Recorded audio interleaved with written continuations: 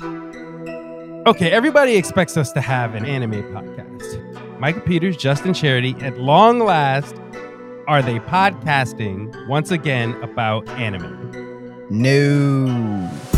I'm Justin Charity.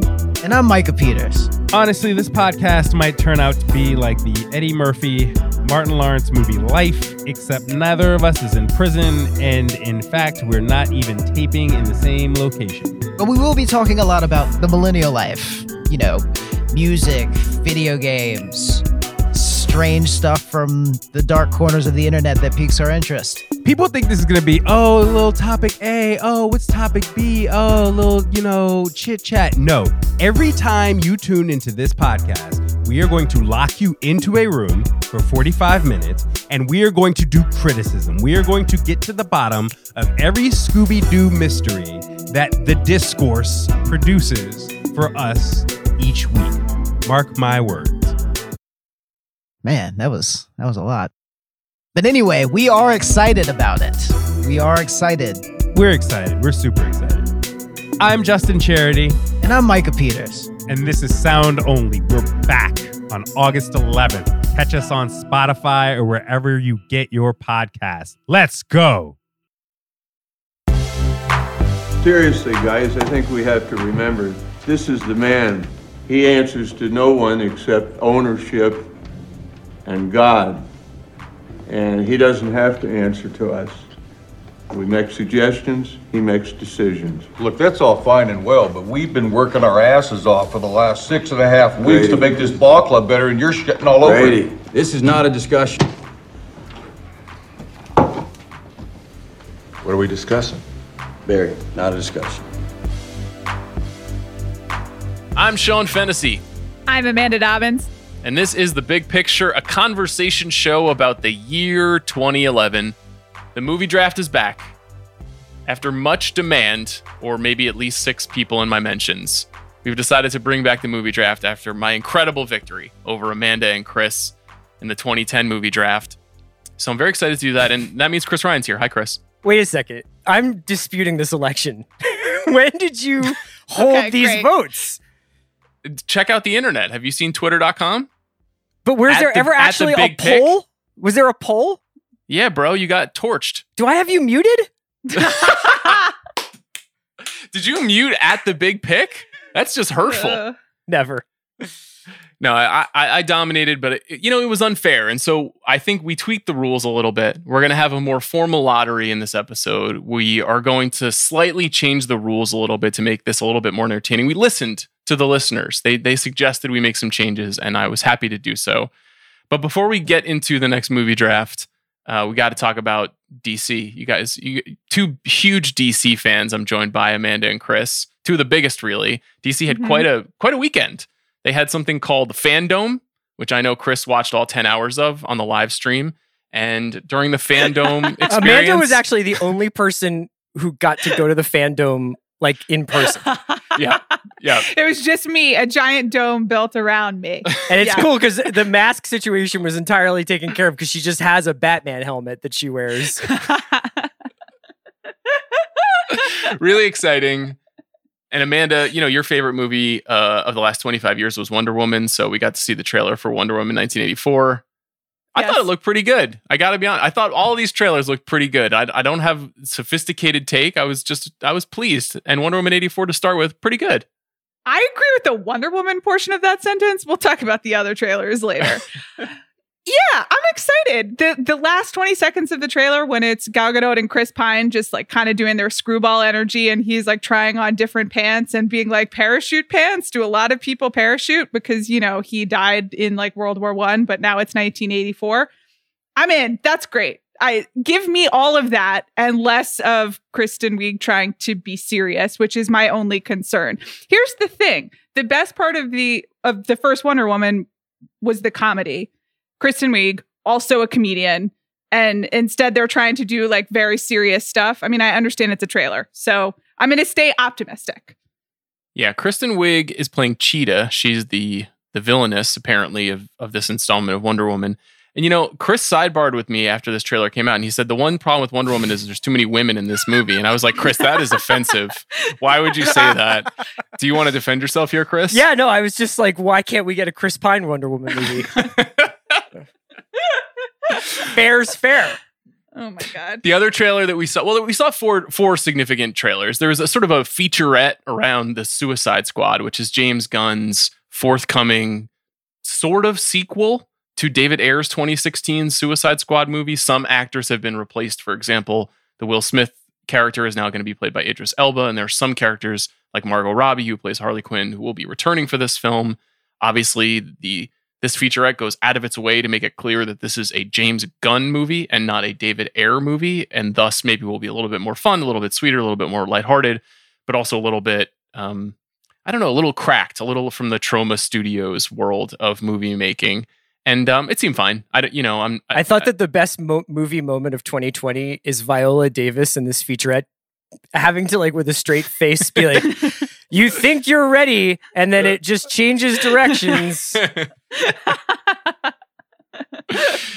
Yeah. I don't know how much. I'm sure we'll spend plenty of time on the Suicide Squad when it comes out, but these fandom events, and this fandom experience is very inspired by D23 and what Disney has done, and then Comic-Con before that. And there's an attempt to kind of brand manage aggressively.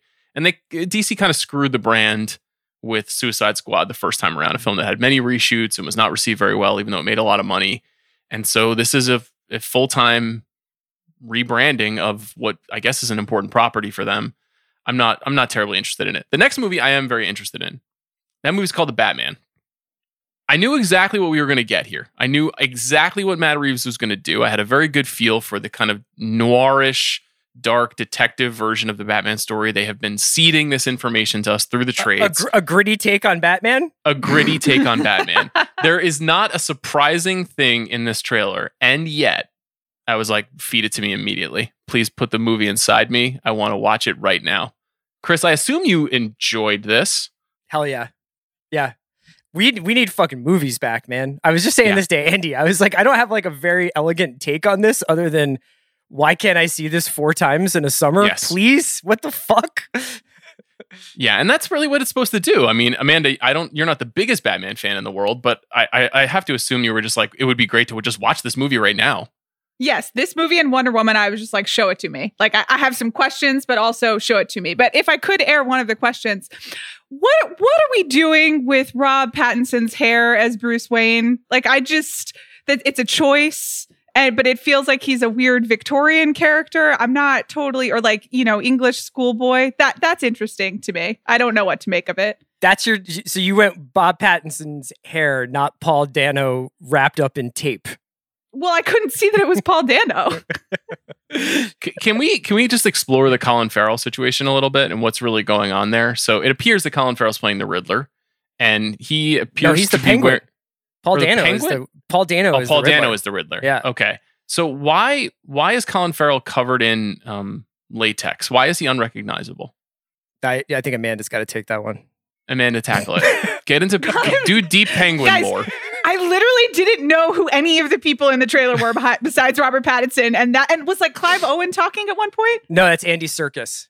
Oh, okay. Well, it sounded like Clive Owen, and I was really excited, and I'm disappointed to learn that it's not Zoe him. is Catwoman. Zoe Kravitz is Catwoman. Zoe Kravitz is Catwoman. Okay, that looked great.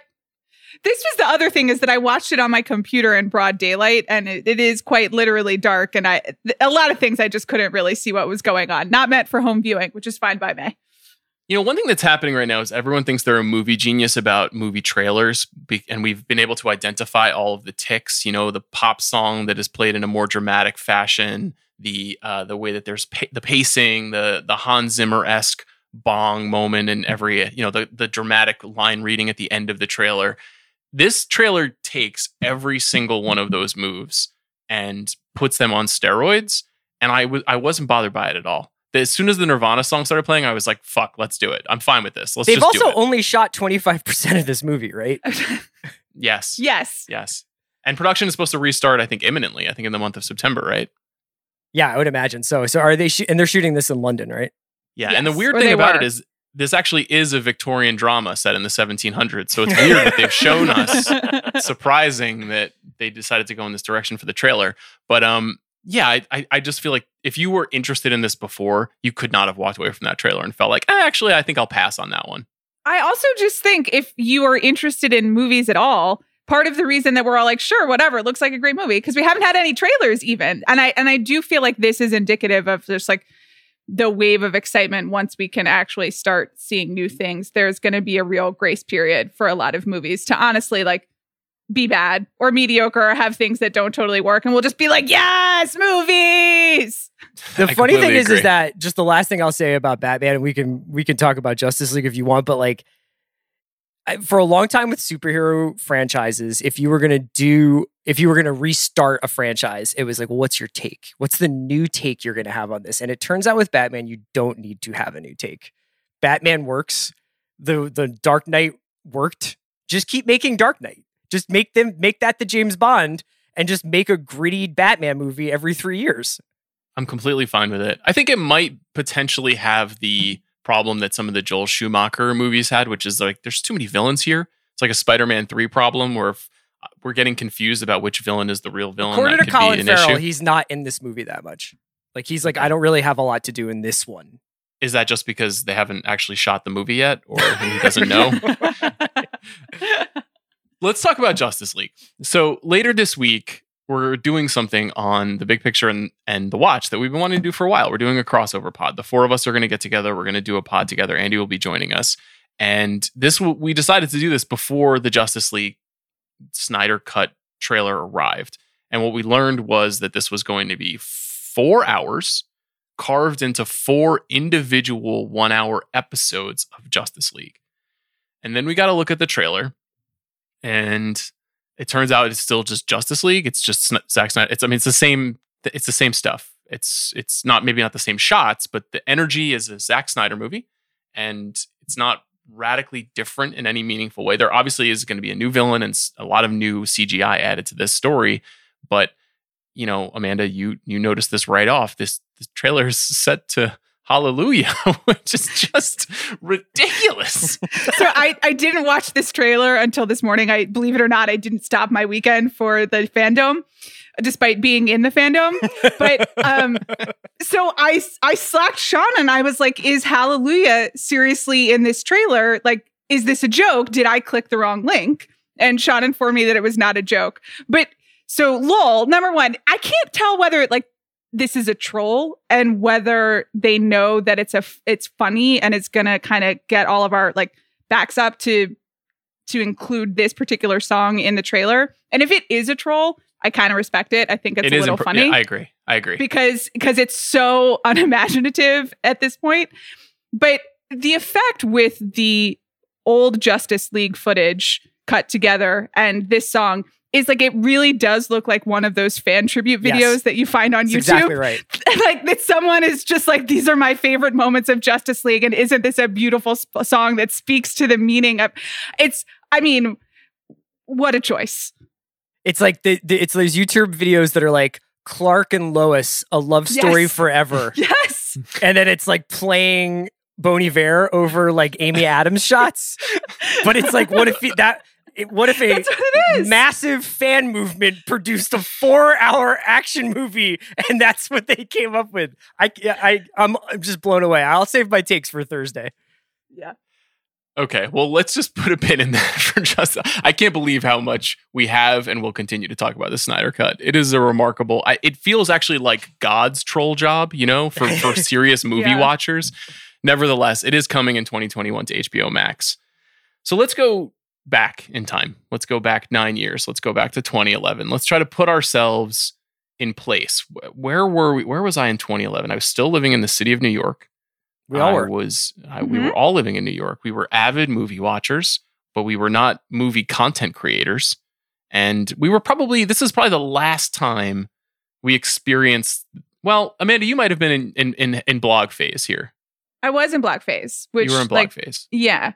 Played a pivotal role in my 2011 experience. I was telling Chris this already, and I won't turn this into like a sentimental, like personal 2011 podcast movie, but 2011 in movies was maybe not a great year for movies. We can discuss that further, But for me, it's the year that I met my husband at a series of press screenings because he was also in the movie blog phase. And so I have memories of a lot of these very bad movies that mean a lot to me because like I awkwardly had to sit next to Zach at J. Edgar.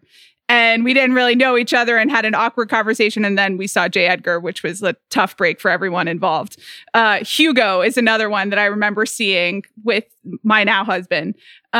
So I was there and the movies were definitely like a part of my professional life, but I was also just I was transitioning into making them a part of my professional and I guess personal life. CR, what were movies in 2011 for you? What do you think of when I say that year? When I look at the list of movies that came out this year and remember all of these movies that I saw in theaters, it really made me warm and nostalgic towards the replacement level movie. Like the movie that was just okay. And even if the movie was disappointing, you were like, that was fine. That was Your Highness. That was Horrible Bosses. I laughed or whatever.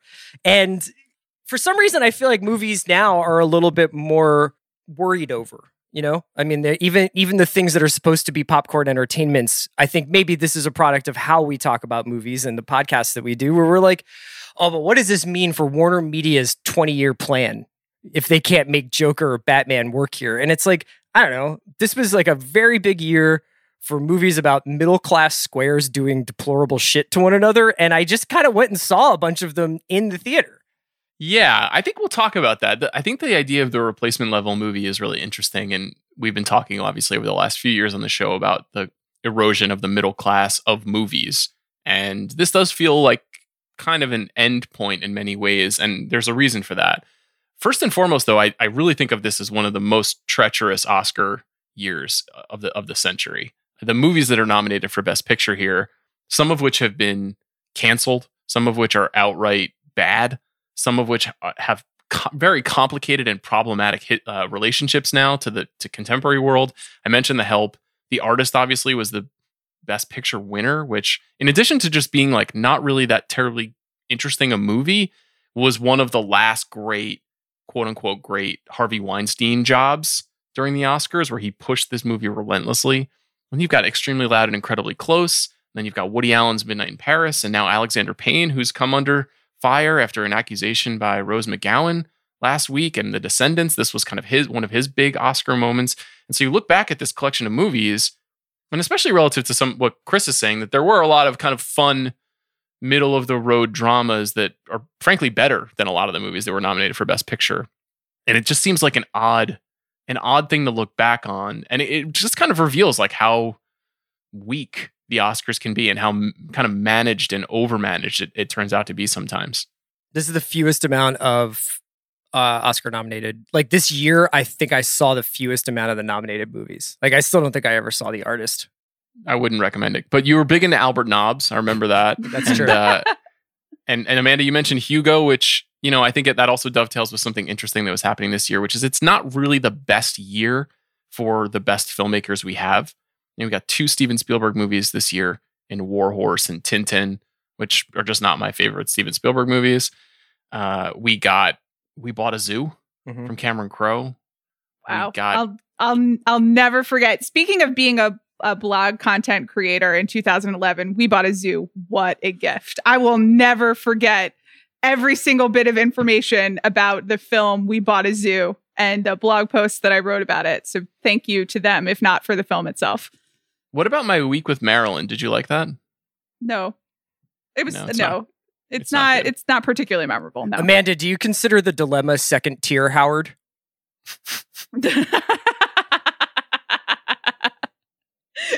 Yes, I know that you're currently working on your Taschen book about him, so I was curious where the dilemma kind of lands. I think that's an accurate placement. Yes. Guys, Ron Howard is a friend of this podcast. Please be careful. I like Ron Howard. Chris. We love Do Ron you Howard. Are fucking you rock kidding? with The Dilemma? Yeah. I don't. I mean, this is the year that when Jon Favreau made Cowboys and Aliens. Like things were not going well this year for a variety of reasons. J. Edgar, obviously, that might be the worst Clint Eastwood movie. And that's, you know, he's made a lot of films over the years. But on the flip side, this is a mega IP year. This is this is I feel like I'm going to say this in every year that we do for the movie draft, but this is the first year where there are 2 Marvel movies, Thor and Captain America. And obviously that sets the template for what movies are going to be in the future. And then you also have the end of Harry Potter, and you have Sherlock Holmes and Fast and Furious and Mission Impossible and Planet of the Apes and Twilight and Transformers and X-Men. All of those franchises had a movie in this year. Now, on the one hand, that meant it was a strong box office year and a weak Oscar year. But on the other hand, I don't know what that means for the purposes of this draft. I don't think that necessarily helps us. I feel like last year there was 2010, I mean, was a real dearth of blockbusters under the last minute rules that Sean applied, and which was making $100 million domestic. And it was really slim pickings even within the IP world. This and also because you had to keep some for sequels as well, so you were kind of torn between sequels and blockbusters. I do think there's a little bit more to choose from this year in those 2 categories, which is great, but it does mean that some of the other categories are much tougher. For example, comedy. Yeah. And there is one extremely notable, massive, and important comedy from this year, which is Bridesmaids. And then after that, it's rough. So there maybe we'll have a bit of a war for Bridesmaids, depending on how the lottery shakes out. Mm-hmm.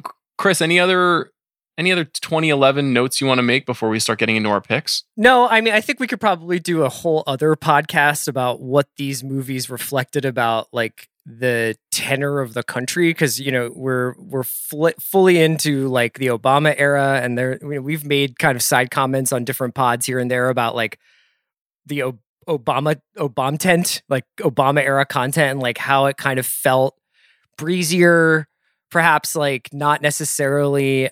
It just felt like a little bit more lighter on its feet, I think, in a lot of ways in some of these movies, and especially the Hollywood movies here seem to be just like a lot of let's just try to capture the Superbad vibe, but like apply it to Jason Bateman, apply it to Adam Sandler, apply it to this, apply it to that. Like, let's kind of have a little bit more of a hard PG-13 or softer R sensibility to the comedy. And then they kind of vanish after this.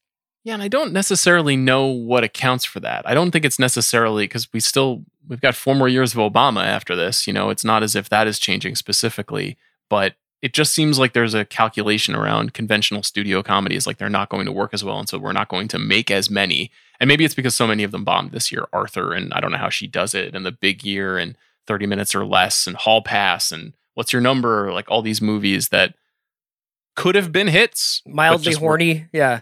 Yeah, but they're just not hits, and they're trying to do things that There's Something About Mary or When Harry Met Sally or even Lethal Weapon were doing in the past, and they're just not able to pull them off. So it's an interesting relic year in a lot of ways, and there's some evolution that comes in the mainstream movie world afterwards. Let's go to the lottery. Wags, you devised the scheme here to create a more perfect union among the 3 of us. So what are we doing? How are we doing this? Hi, guys. Well, it seemed like last time people didn't really understand the rules even while we were doing it, and it was kind of hard to explain over a podcast. So this time I've gone with the old draw shit out of a hat, which is as close to a lottery as I can get in quarantine in my apartment here. Bobby, can I just say really quickly, it's okay if you want to admit this on the pod that your favorite movie of 2011 is actually The Rock announcing that we got Bin Laden. God, I forgot about that. Did he do that on Twitter? Yeah. Yeah, that is my favorite movie. That's my favorite movie of all time. So what I've done is I've taken some Scrabble tiles of each of your initials, S or F, A or D, C or R. You each have 9 options in this hat here, this Mets hat here, which some might think is Sean fantasy bias, but is actually a bad omen for Sean. And I've put them in here, and I'm going to shake it up a little bit, and I'm going to draw them out, and we'll just go. The first draw is 1, second draw is 2. And then whoever's last is last. Okay. And Bobby, we're still doing Snake, right? We're still doing Snake, yes. Yeah. I just want to send you one note, which is don't fuck me on this, Bobby, okay? Okay. Sounds good. Oh, great audio work. I just want to show you that they actually are in there, everyone, you guys. So. Oh, yes, we can see them. All right. We believe you. After this, Bobby's gonna do a punch-in vocal, and it's gonna be like Sarah Koenig voice, where he's like, "I'm Bobby Wagner. This is the sound of me shaking a Mets hat." The first letter is Oh, R. wow. So that Oh, means wow. CR. The Frog That's yours. Sheriff, Chris Yes. Ryan, up first. CR. the people demanded it. Okay. And going second in the 2011 movie draft is going to be A, Amanda Dobbins. Okay. That's all right. Sean, third is better than second, so I didn't fuck you on this. It I'm is. sorry. I It is. agree. Yeah. I agree. It I'm is. content. I'm not content. what I I wanted, love the but- idea of Chris picking at number one. This has Anthony Bennett to the Cavs potential, and I'm really excited about it. But it doesn't, because I like, we all know what it's going to be. So I just want to make it clear. The one thing that we wanted to change here was we're not going to pick in order by category.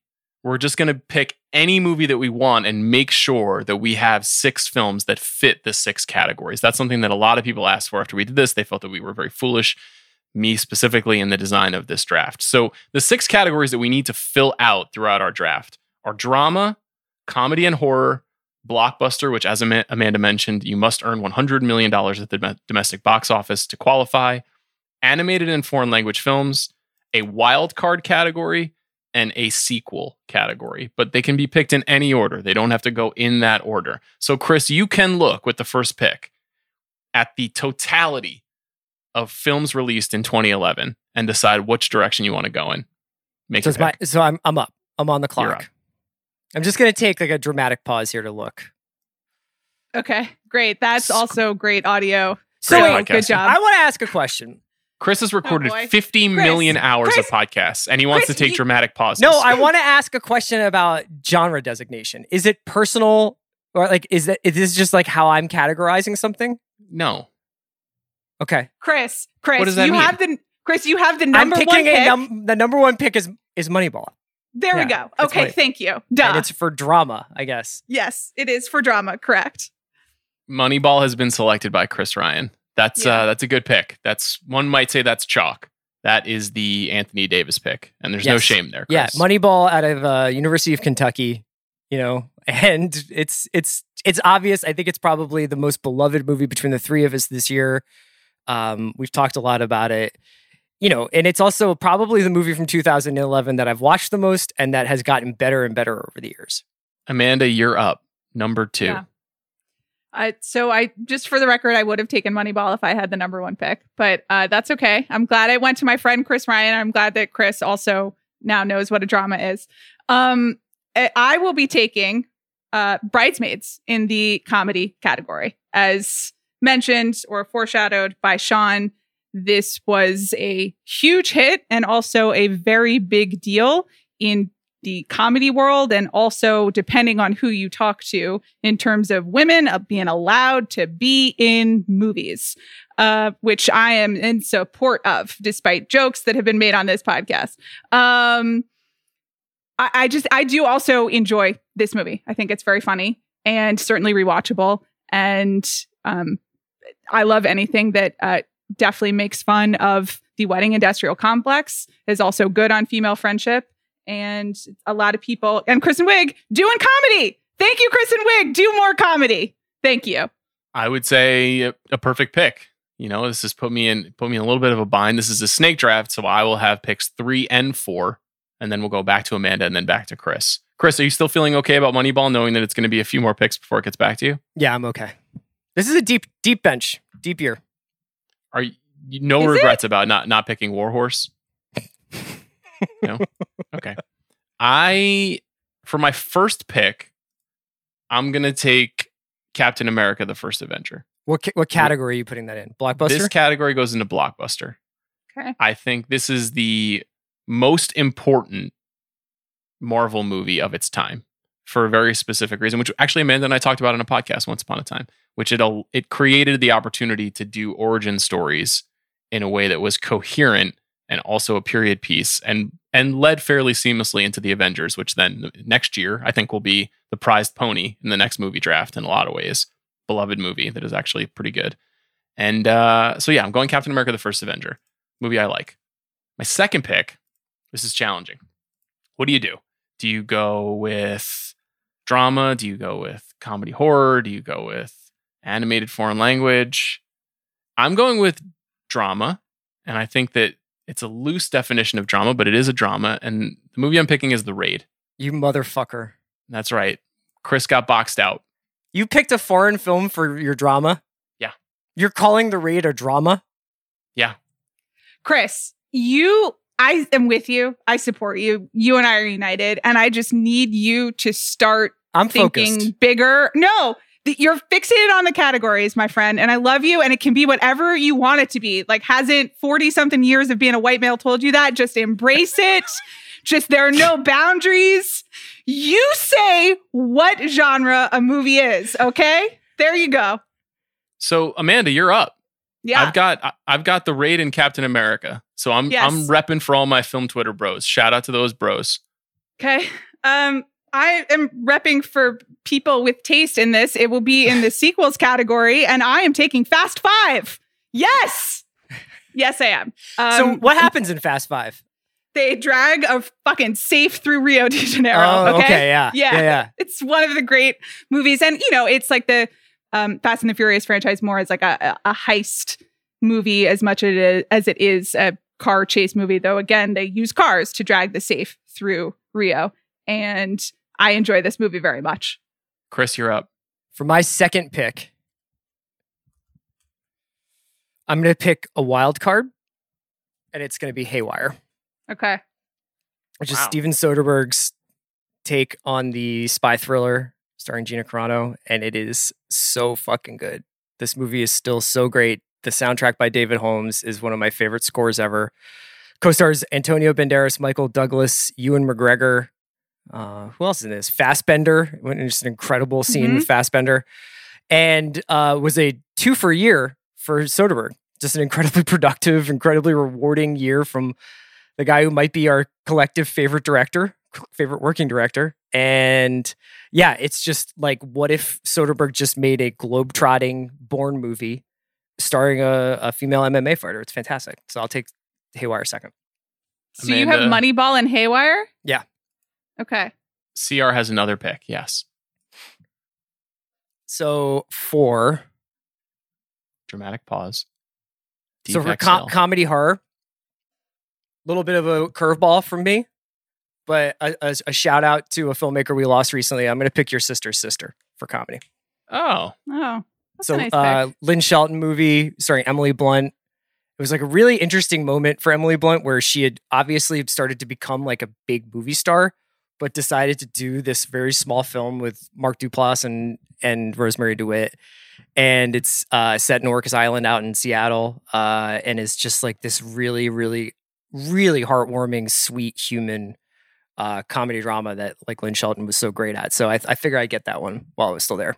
That's a very nice pick. Sentimental, thoughtful, decent, and incredibly bad strategy. So congrats to you, Chris. But Chris, I do like that you have a very you list. Yeah, so far I'm happy with my list. You having Haywire is important for you.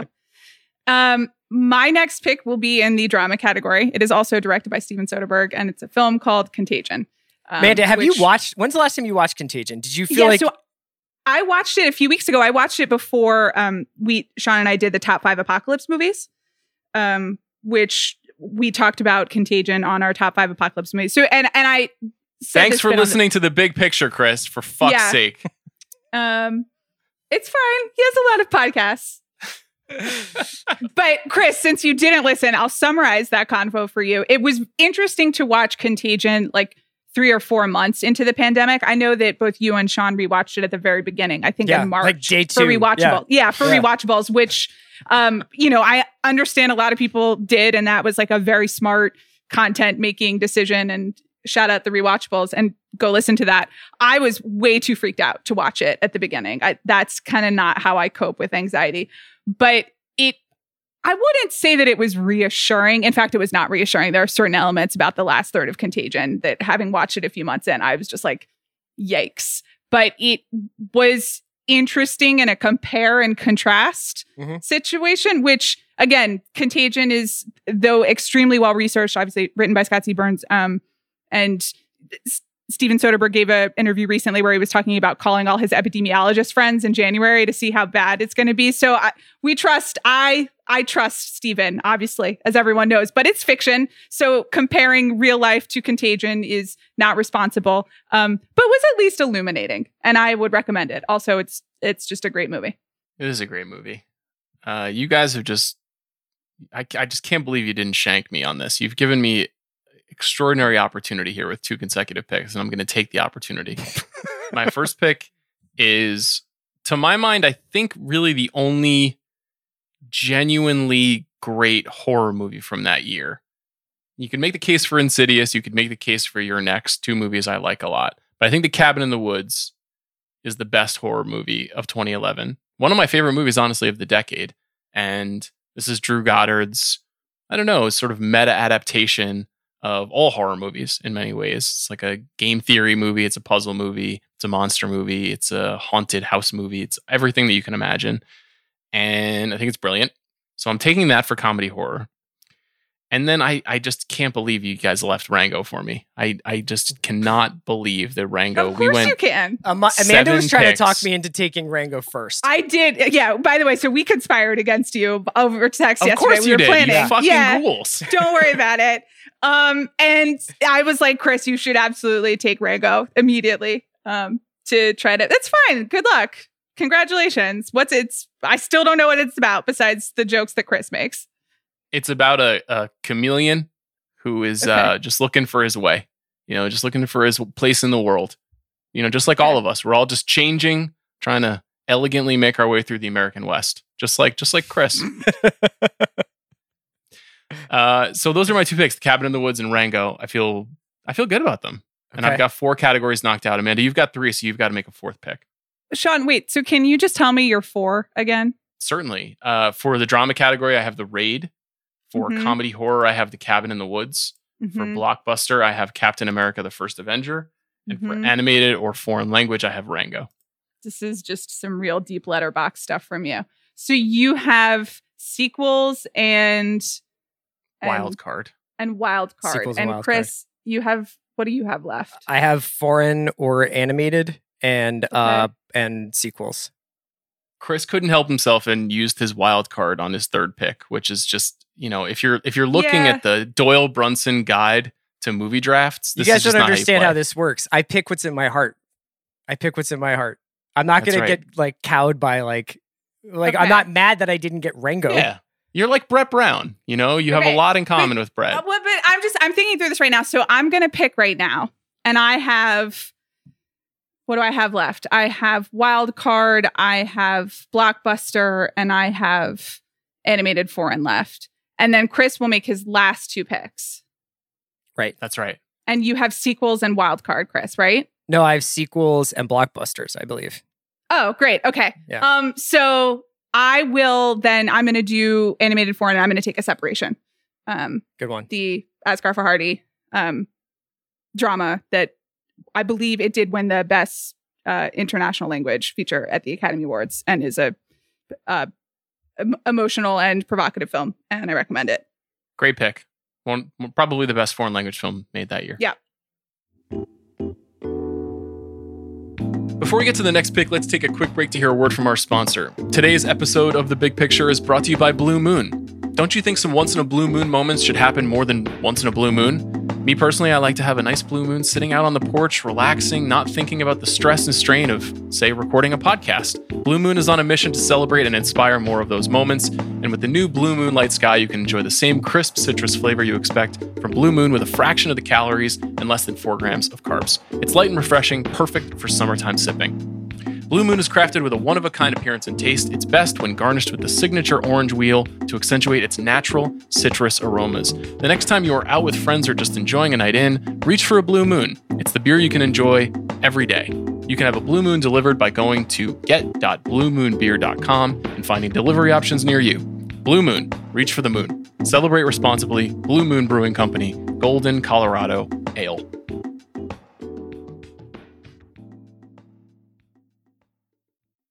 So, Chris, you're up. You've got 2 picks in front of you. Okay, so I have to pick. Let me go. So right now I have Moneyball for drama, Haywire for wild card, Your Sister's Sister for comedy horror. Okay, I need to pick a blockbuster and a sequel. This is really interesting. So what I'm going to do then... Oh, no, wait. What happened to... Don't I have to pick animated foreign? You have animated foreign, blockbuster, and sequel open. Oh, so I have 3 picks left. So it'll come back to you. Got it. It will come back to you at the end. For blockbuster, I'm going to take True Grit. That's a 2010 film, Chris. For blockbuster... Chris, it's good though. You took My the bad. lessons to heart of dreaming big. I love it. I wonder if I can get away with this. You're looking at the box office and not the release date. Good point. Sean, you got great points. Yeah, Sean, it's really fun to compete with you. And, This just is to why I plan want things you in on my general with you. team. I want to be on a team with you guys. I think I have a lot to offer as a teammate as opposed to a competitor. I've been trying to make this trio a powerful team for years. Okay. A team, Instead- but what are we going to compete in? I mean, we just played Cinephile for a good cause last That's week. true. What happened? We That is fucking true. won. Yeah. We That's won. true. Did you win an With the- individual match in that game? 'Cause you Did ju- I? Yeah, no, all you do is give. All you do That's is right. give. Yeah.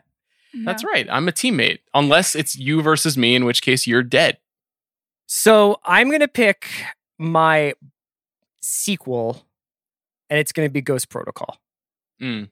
It's a good one. It's Good not pick. my favorite Mission Impossible movie. It's got one of the signature stunts of the Mission Impossible films, but it opened up the doors again to this franchise. Is this the Burj Khalifa stunt? Yeah, it's That is Brad, a great one. Brad Bird. So it's really also a fascinating little snapshot of like Jeremy Renner again, just like going up for a dunk and like smashing the ball off the rim where like he thinks he's going to get a franchise. And it's just like, what a fascinating career for that guy where he was supposed to be Ethan Hunt and didn't become that. He was supposed to be Bourne and made a great Bourne movie, but did not become Bourne and was Hawkeye. And Hawkeye spends most of the movies kind of being like, hey guys, meet my wife. And that's it. So I'm going to go Ghost Protocol for my sequel. That's a good pick. You have another pick now. What I know- will he do? I know what I should do, but I got to do what I want to do. So for animated foreign language, I'm going to take Oslo, August 31st, Wow. which is Joachim Trier's movie about a recovering addict released from a rehab center, walking around Oslo and sort of reliving sort of big moments from his life. It is very, very depressing, but it is depressing in a way that's different than most movies about drug addiction. And if you haven't seen it, you've got to check it out. The less I say about it, the better, but it is an absolutely beautiful movie. Chris, that's a real bummer pick, bro. I gotta say, you really brought the bummer energy to this draft, and I appreciate the sincerity, and I also understand that you don't want to choose, say, Kung Fu Panda 2, right? Right. And I don't. Amanda doesn't want to pick, Happy Feet 2 or Romeo and Juliet. Even though, Chris, I know you've logged Romeo and Juliet 6 or 7 times on Yes. Letterboxd in the last since pandemic started. But Amanda, you have 2 more picks, right? Yes, I do. And I'm going to do my wild card now because I don't trust you, Sean. So I will be taking Melancholia in the wild card. You got directed it. by You got it. Lars Way to go. von 'Cause Trier. Let's Yeah. do a little bit. Amanda, this was Amanda's. I Yep. have to have this. This was And was you my waited somewhere. so late for it. It's true. And I almost did it earlier, but then we talked through the strategy live on this podcast, which I'm told is how all drafts work in the professional space. So thank you for that. And I also, Chris, I want you to know that even if you'd had wild card left, I trust you to not. I would have waited anyway because I trust you, but I don't trust Sean. So I'm taking, yeah. Can I show you something? I'm going to share my screen quickly, and you can Sure, see yeah. in my list. Yeah. Wow. Yeah. Yeah. That's I where I was mean- headed. I have my number 1 pick in wild card, which I still have open, was Melancholia. So good on Yeah. you, Amanda. This, in addition to being a sentimental pick for me, which is a weird thing to say, but Chris, if you would like to listen to our top 5 apocalypse movies podcast, you can learn about that. I just, what like a beautiful movie and a movie that I rewatched for that podcast and have been thinking about so much. I mean, also just kind of like obviously visually beautiful. That prologue and also kind of what his vision of the end of the world looks like. I mean, if we have to go through it, let's have it look like that. That would be my vote anyway. So I'm pleased that I got Melancholia. I'm happy for you. I still feel like I'm in the driver's seat, and that's because I've got 2 picks left. How can you hear what me and Amanda just said, and then you're just like, the most important takeaway is that I am winning? I'm like, what an amazing portrait of recovering from heroin addiction. And Amanda's like, what an amazing movie about the way we're all feeling about the end of the world. And she's like, I am winning. I am the best. Also, like, you're lying. I just took a pick from you. Like, you don't want to admit defeat, but I am a brilliant strategic mind, and I took a pick from you. So there you go. I am the winner. Continue. It must be wonderful to live in that fantasy world that you occupy, Amanda. That must be glorious for you. Yeah. I still feel good where I'm at. One, I get to choose a sequel that I authentically like and think is really well made and stands up, and that's X-Men First Class, which I think is... That's not a sequel. That's starting the series again. What are you talking about? It's not starting the series again. Yes, isn't it? It's like they're new X-Men that they start again. And it's like it starts it again. It's a prequel, but it's related to the same films. But so we're counting like... It's not a reboot. It's not a reboot. Okay. Because Patrick Stewart and Ian McKellen appear in the later films. It's part of the same constellation. Okay. This is something you don't want to challenge me on. But I am actually just saying, in terms of them introducing like the main characters who are Michael Fassbender and James McAvoy, and they have a whole new group of people playing those roles. Mm-hmm. And then they go on to do a series with those actors as the main stars. So I would argue that this is the first in this particular like reboot, whatever. I'm just saying you can take it on your technicality, but I don't know. When was the last time you watched Days of Future Past? Did you watch that for Apocalypse movies too? Because in that movie you can see that this is part of the same universe. Some actors are playing younger versions of themselves, but this is not a Spider-Man situation where you've got an Andrew Garfield Spider-Man, and that is not the Tobey Maguire Spider-Man. This is the same world. So X-Men First Class fits. I'm very sorry to break that to you. Okay. That's fine. You protest? Will you allow this draft to continue? Yeah. I mean, you win however you want to win, Sean. I hope you feel good about it. I'm not cheating. I wouldn't cheat. I wouldn't cheat with this group of people ever. Okay. I believe in integrity. I believe in following the rules. You keep telling yourself you that. believe in hosting the servers for these elections on SeanFantasy.com? Hosted on a server farm in Minsk? Yeah. If I want to use RT.com to share my movie takes, I will. I will use it. RT boxed? Can I ask a question about X-Men First Class? Yeah. Just to elaborate on Amanda's question, Days of Future Past comes out in 2014, though. So, like, what movie was it following? What movie was X-Men First Class following in the sequel Interesting definition? point, Bob. Yeah. Well, it's a prequel, but prequels fall under sequels. But when it came out, would it be considered a sequel to what, though? Just say, like, the category is not an called origin story, prequels. right? It's an origin story starting the new phase, like the new installments of X-Men. IMO. But that's fine. It's a prequel. We should just like make a t-shirt with that. That's your new campaign slogan, Sean. He's so mad. He looks really mad right now. You guys can't see it. It's not quite as bad as Ringo, but like his nostrils are now flaring a bit. Third. And he's just like, how dare you rise up against me? Yeah. Are you guys done? Remember when you fired us off this podcast after Deacons?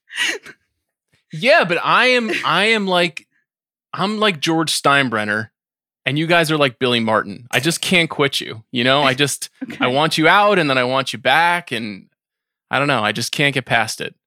Okay. So I'm glad you're here. This is the fifth X-Men movie, for the record. X-Men, X2, X-Men: The Last Stand. We know X-Men there are other Origins X-Men Wolverine. Yeah, I understand that other people have played. This is not Magneto a sequel. Yeah, it's not a sequel. I would argue that it is like a Spider-Man situation, but you are apparently just going to run away with this and set your own rules. And so there we go, I guess.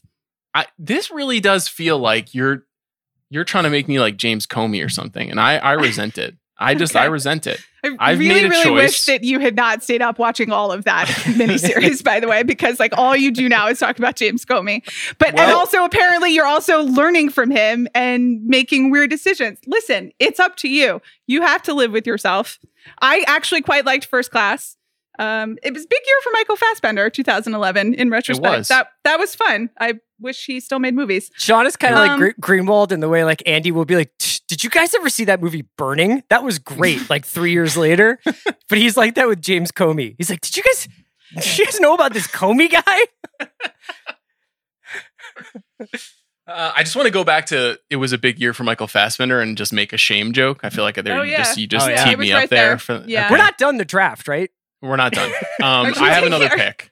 Chris, do you have like 10 minutes on Shame and on the one shot from Shame? Chris, how many at this point? For how many years was the screenshot of Lil Fassbender from Shame on your computer? It's still I saved Lil is not the appropriate. Not so little. I had one of those iMac cubes. You know, okay. And it was as I would wake it up, it would just be like bong. Yeah, screensaver. You had a moving screensaver that multiplied on your screen as many Fassbenders, as possible. My next pick is Drive, which is an incredible movie and has over the course of the last 9 years gone through the complete take cycle. From this is a masterpiece to this is overrated, bro, stylish bullshit to actually is Nicholas Winding Refn better than we thought to actually we saw his Amazon show and everybody agrees except for me, Chris and Miles Surrey that it's bad. And still Drive persists as I think a very effective, fascinating, beautiful, interesting, violent, dark movie with an incredible cast, great foresight into where the actors in the movie were going. And I still like watching it. So my final pick is Drive. Good pick. That goes into wild card. Thank you, Chris. Chris, was that going to be?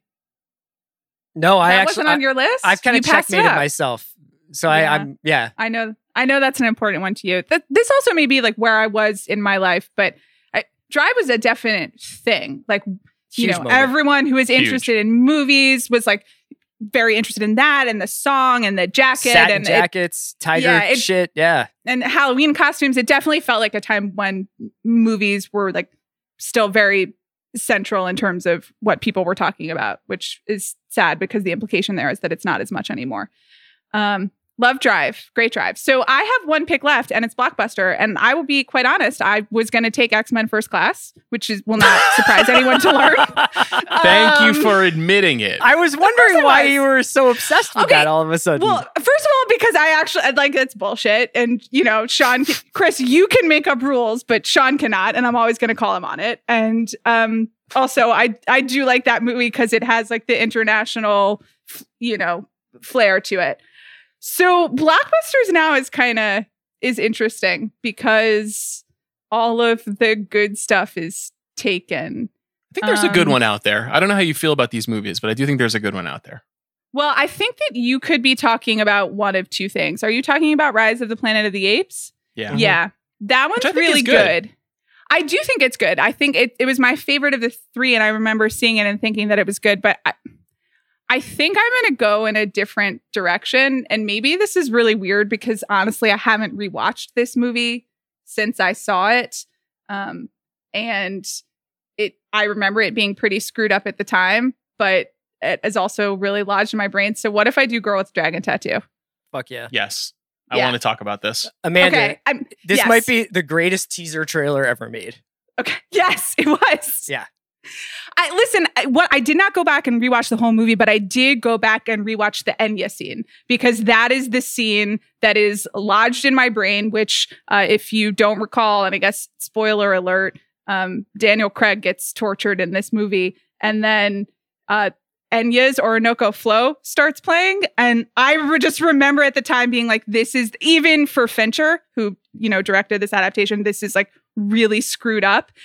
And let me tell you, that YouTube clip on a Monday morning is not something you need to bring into your life. Take it from me.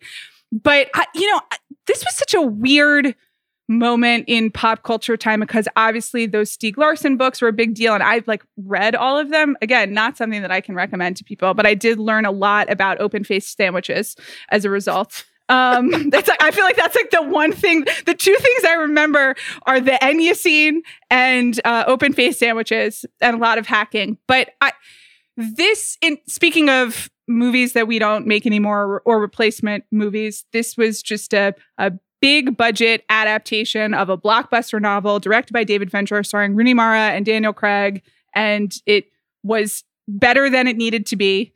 And a lot of people saw it, and then we all went on our way. So I'm taking Girl with the Dragon Tattoo. Great I did pick. not discuss the politics in it at all because, frankly, I don't remember them, and I don't know how they've aged. But as a movie, it was pretty fun.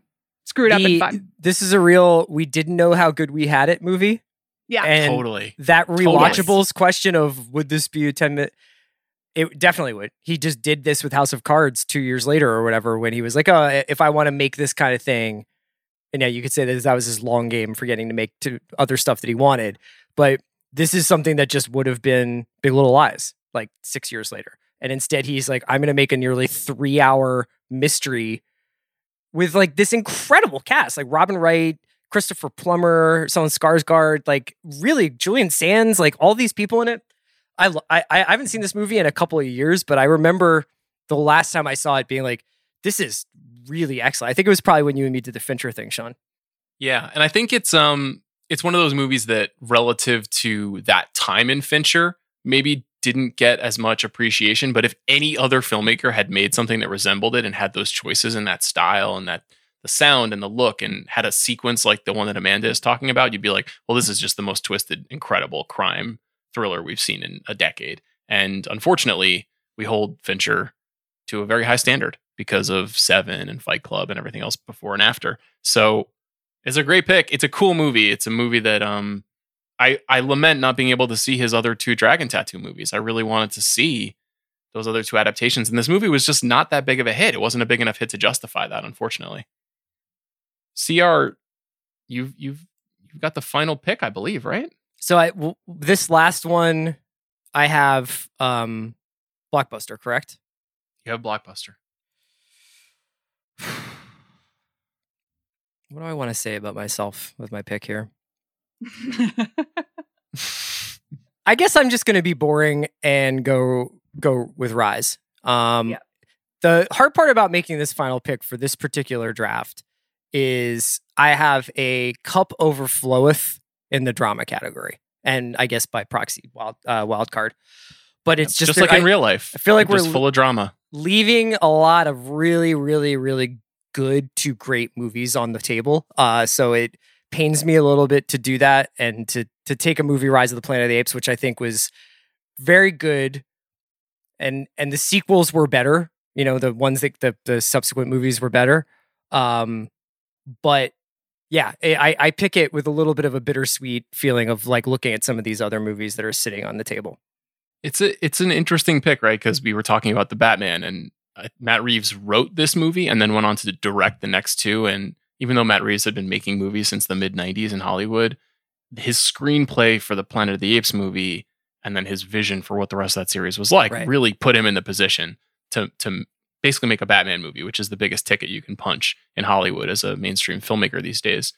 And I think it's a really solid film. But you're right, Chris, we've kind of missed. And before we recap everybody's picks, we didn't get a chance to talk about a lot of very good, those kind of replacement level movies that you're talking about. Just a few off the top of my head. Hannah, The Ides of March, Tinker Tailor Soldier Spy, which even though you guys both love the miniseries and of course the novels, I might like the movie the most out of the 3 of us. It's definitely the most accessible if you haven't. Yeah. Although I remember seeing it. I saw it at Cobble Hill Theaters, cinemas by myself. And I was just like, I don't know what happened in this because I had not read the novel yet. But that's okay because there's a nice vibe to it and such a great cast. There's some big ones that we didn't talk about here. One is Warrior. which I have some regrets about not going after. I love Warrior. We didn't talk about The Tree of Life. Terrence Malick's. Is it a masterpiece? I don't know. It's got masterpiece elements. And Margin Call, which might be the most watchable movie of this year. And Chris and I were just trading links back and forth last night to YouTube scenes from Margin Call. Ridiculous rewatchable movie. It's so weird too that it's so dry and it's so jargon heavy, and all the actors in it, you're just like, oh, so Demi Moore is the financials compliance expert, but it just works on so many levels. It's so gripping. Any other movies, Amanda, that you want to shout out before we move on? Yeah, I had a couple on the wild card list. Jane Eyre, speaking of Michael Fassbender and speaking always of Cary Joji Fukunaga. And also Margaret was 2011. And speaking of movies that I saw with my now husband, that was our first official date. We'd gone to a couple press screenings together, but he was like, would you like to go on a date? And we went to Cafe Mogador, and then we saw the 9 p.m. screening of Margaret at the Quad Cinema, and then it was over at midnight, and that was just a real staring at a person sitting next to you being like, what now? So... Did you get engaged right there? No. Amanda, that is up there with our nameless but collective friend who took I think blind date to 4 months, 3 weeks, and 2 days. Yeah. Yes. Yeah.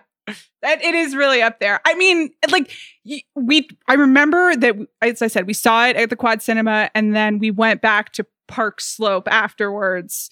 And it was just like a silent taxi ride back to Commodore. Everyone was just like, I don't know what to say at this point.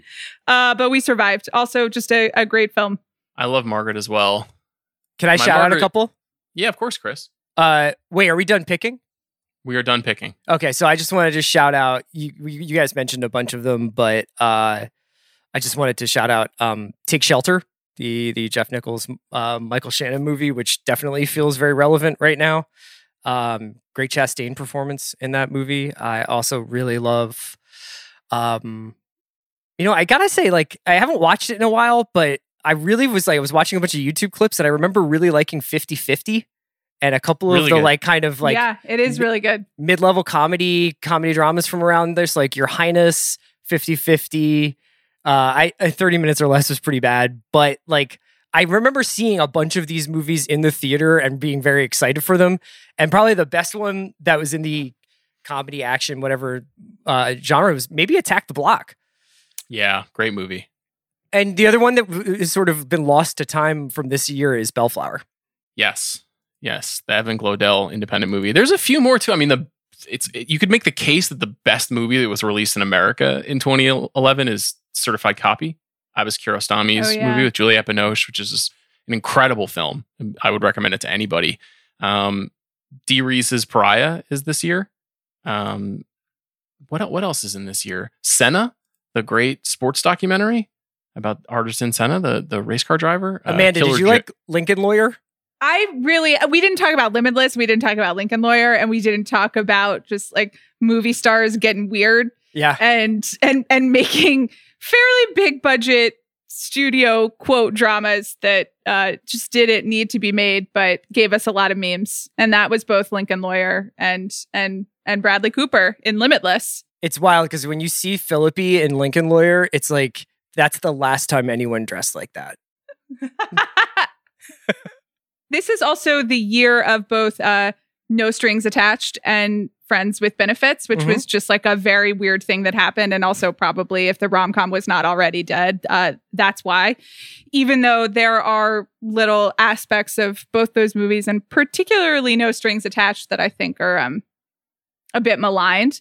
But yeah, a weird year for big studio rom-coms that have exactly the same premise and then are not beloved, and then we don't get to have rom-coms anymore.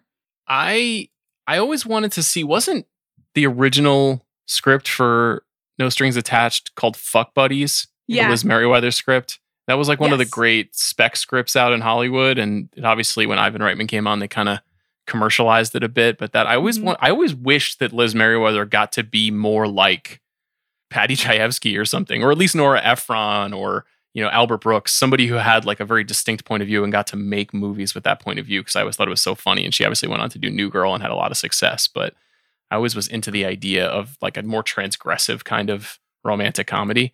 A lot of good movies that year. A Young Adult, Beginners, Killer Joe, like Chris's Limitless, which was an inspiration to him. That's what got him to move out to LA and change his life.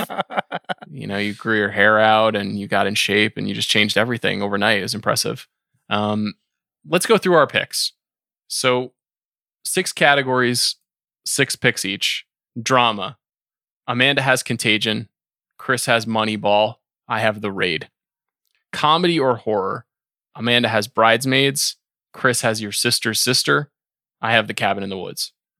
Blockbuster. Amanda has The Girl with the Dragon Tattoo. Chris has Rise of the Planet of the Apes. I have Captain America, The First Avenger. Animated or foreign language. Amanda has A Separation. I have Rango. Chris has Oslo, August 31, which is just an incredible category. I'll never get over that for as long as I live. For Wildcard, Amanda has Melancholia. Chris has Haywire, and I have Drive. Chris, this is some performance from you, but and then in sequel, Amanda has Fast 5. Chris has Mission Impossible: Ghost Protocol, and I have X-Men: First Class. I fucking killed protests. Not a sequel. It's a prequel, which is different. How Whatever.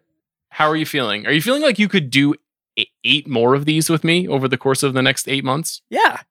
Yes, 100%. I was also honestly, because if we do them, we're going to do the rest of this decade, as I understand it. But I was honestly thinking like doing a 95 or some draft that I barely remember would be, or have like specific childhood memories of. We should do our birth years. Pretty fun. Oh yeah, that would be good. Draft our birth years. Yeah. That's a great one. Well, for Chris, for you, what's that, like 1944? That's like Mrs. Miniver, and what else is in there? It was great because like Capra and Hawks were coming back from the war. Fucker. It's good. You put the wiffle ball on the tee, and you handed me a titanium bat, and you said hit it. Okay, so you got Amanda, you feel like you won? I got everything I wanted except for Moneyball, which I really wanted. With all respect to my number one guy, Steven Soderbergh, I wanted Moneyball in that category. I thought it was me. I thought it was your number one guy. CR, you feel good with your picks? I feel fantastic about it. These you are feel actually like Billy Bean? All the movies that I really wanted, except for a few that I really wanted. But I feel really good. I wasn't forced. I was worried that I was going to walk out of here with like Dark of the Moon. You know what I mean? That I was going to be like the Optimus Prime killed JFK, and I was going to have to do a big bit on that. And I'm glad I got to put that in the trash bin. Just to recap one more time, Chris, you had The Help, Puss in Boots, Rio, Transformers: Dark of the Moon. You had The Adjustment Bureau. We didn't even talk about The Adjustment Bureau. And with the hats. and Midnight in Paris. You said you really wanted to get a Woody movie in there. One of these times for these drafts, I am gonna fuck it up and do that. Just because if you keep making this joke, Chris, you've already done it twice. You're mad that I took a really beautiful movie about heroin. No, I love you very much. Your strategy is incredible to me. This was... Who am I trying to impress? This is so much better than Never Let Me Go and Jackass 1-2, which is still like I left my body when that happened. I can't believe that was your strategy. I know, but this is like the real CR heads are going to be like, he's sold out. Okay. I'm sure when they see Your Sister's Sister, they're going to think he's sold out. Okay. If you liked the loosely anarchic energy of this podcast, I hope you'll tune in later this week when Chris will be returning to the show along with Annie Greenwald. First time, I think, on The Big Picture. Is Greenwald? it? Oh my God. I think so. Yeah, it might be. And he doesn't really see very many movies, so just from a numbers perspective. He really liked Burning, which is a film that came out in 2018, which we're very happy about. Love Andy. Can't wait to have him on the show. And Amanda and I will be on the watch as well. So stay tuned for that later this week. Chris and Amanda, thank you so much, guys.